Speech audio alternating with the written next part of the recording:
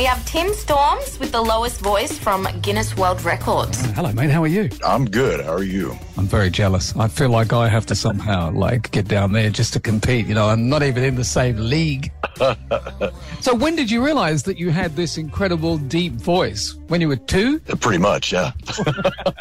Were your first words, Mama? Just about. Parents said when I was a toddler, learning how to talk, it was just always kind of that way. And I never really grew up with that adolescent voice changing phase where your voice cracks all the time. It was just always kind of low. So even at school, when you were 8 years old, you'd go, yeah, I have the answer to that question.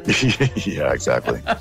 And do your friends, when you go out, do they go, come and listen to this guy talk? It's like, I don't want to do this again. I've done the voicemail greetings for my wife's phone and my daughter's phone, and they'll get people that'll call them and go to voicemail, and they have to call back just to listen to the outgoing voice message to hear the message again. So my first love is bass singing. I just love a cappella music, the harmonies and all that. And the thing about bass singing is it's like a saxophone solo. If you bring in the bass voice guy to go, turn on the light, turn on the light. That's beautiful. Feels in that. To actually have a deep voice and be able to sing, that's a unique talent, to be able to use the voice properly too in a singing capacity. For sure. All my life I've sang. Well, you're like a walking EQ unit, really, aren't you? EQ on legs. Yeah, for sure.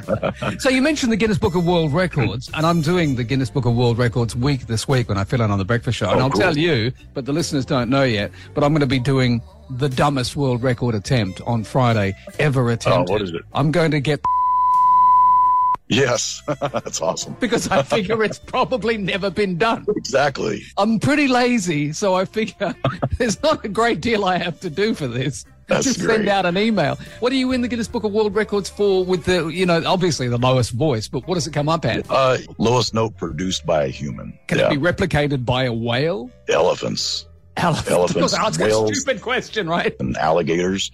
I don't know if you've ever seen an alligator when he's growling. They produce frequencies that are so low that the water just sits there and hops up and down on the off their back. See, this is great. If you're ever in Florida and you accidentally fall in the water and a gator comes at you, I can talk my way out of him biting my arm off, right? You talk your way out of a gator's mouth.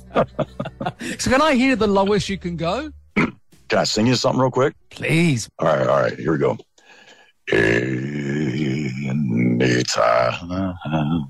anywhere, Jesus will be there. I got Tom Waits on the phone saying you're making him sound like Michael Jackson. If I tried to do that, the only hurts I'd have is I'd be in hospital with a hernia of the gonads, There you go. It's terrific to talk to you.